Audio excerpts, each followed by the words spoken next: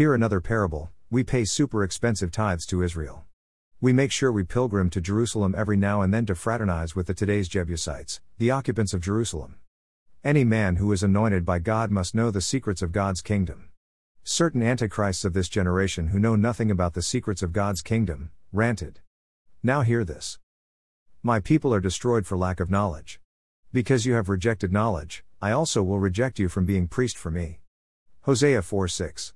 How come a man of God of this generation will not know that the evil of today's Israel and the city of Jerusalem, where homosexuals and other social perverts feast every now and then, have surpassed that of ancient Oholah and Oholibah?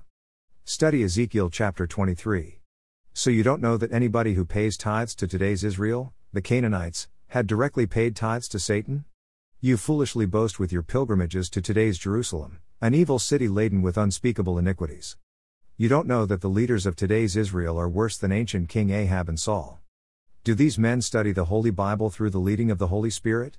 As the overcomer, that is, the reincarnated King David, was meditating with this question, the Holy Spirit spoke to him. Thousands of social perverts grouped together to celebrate the 20 years anniversary of Jerusalem's Pride March, on this month of June, 2022. Titus.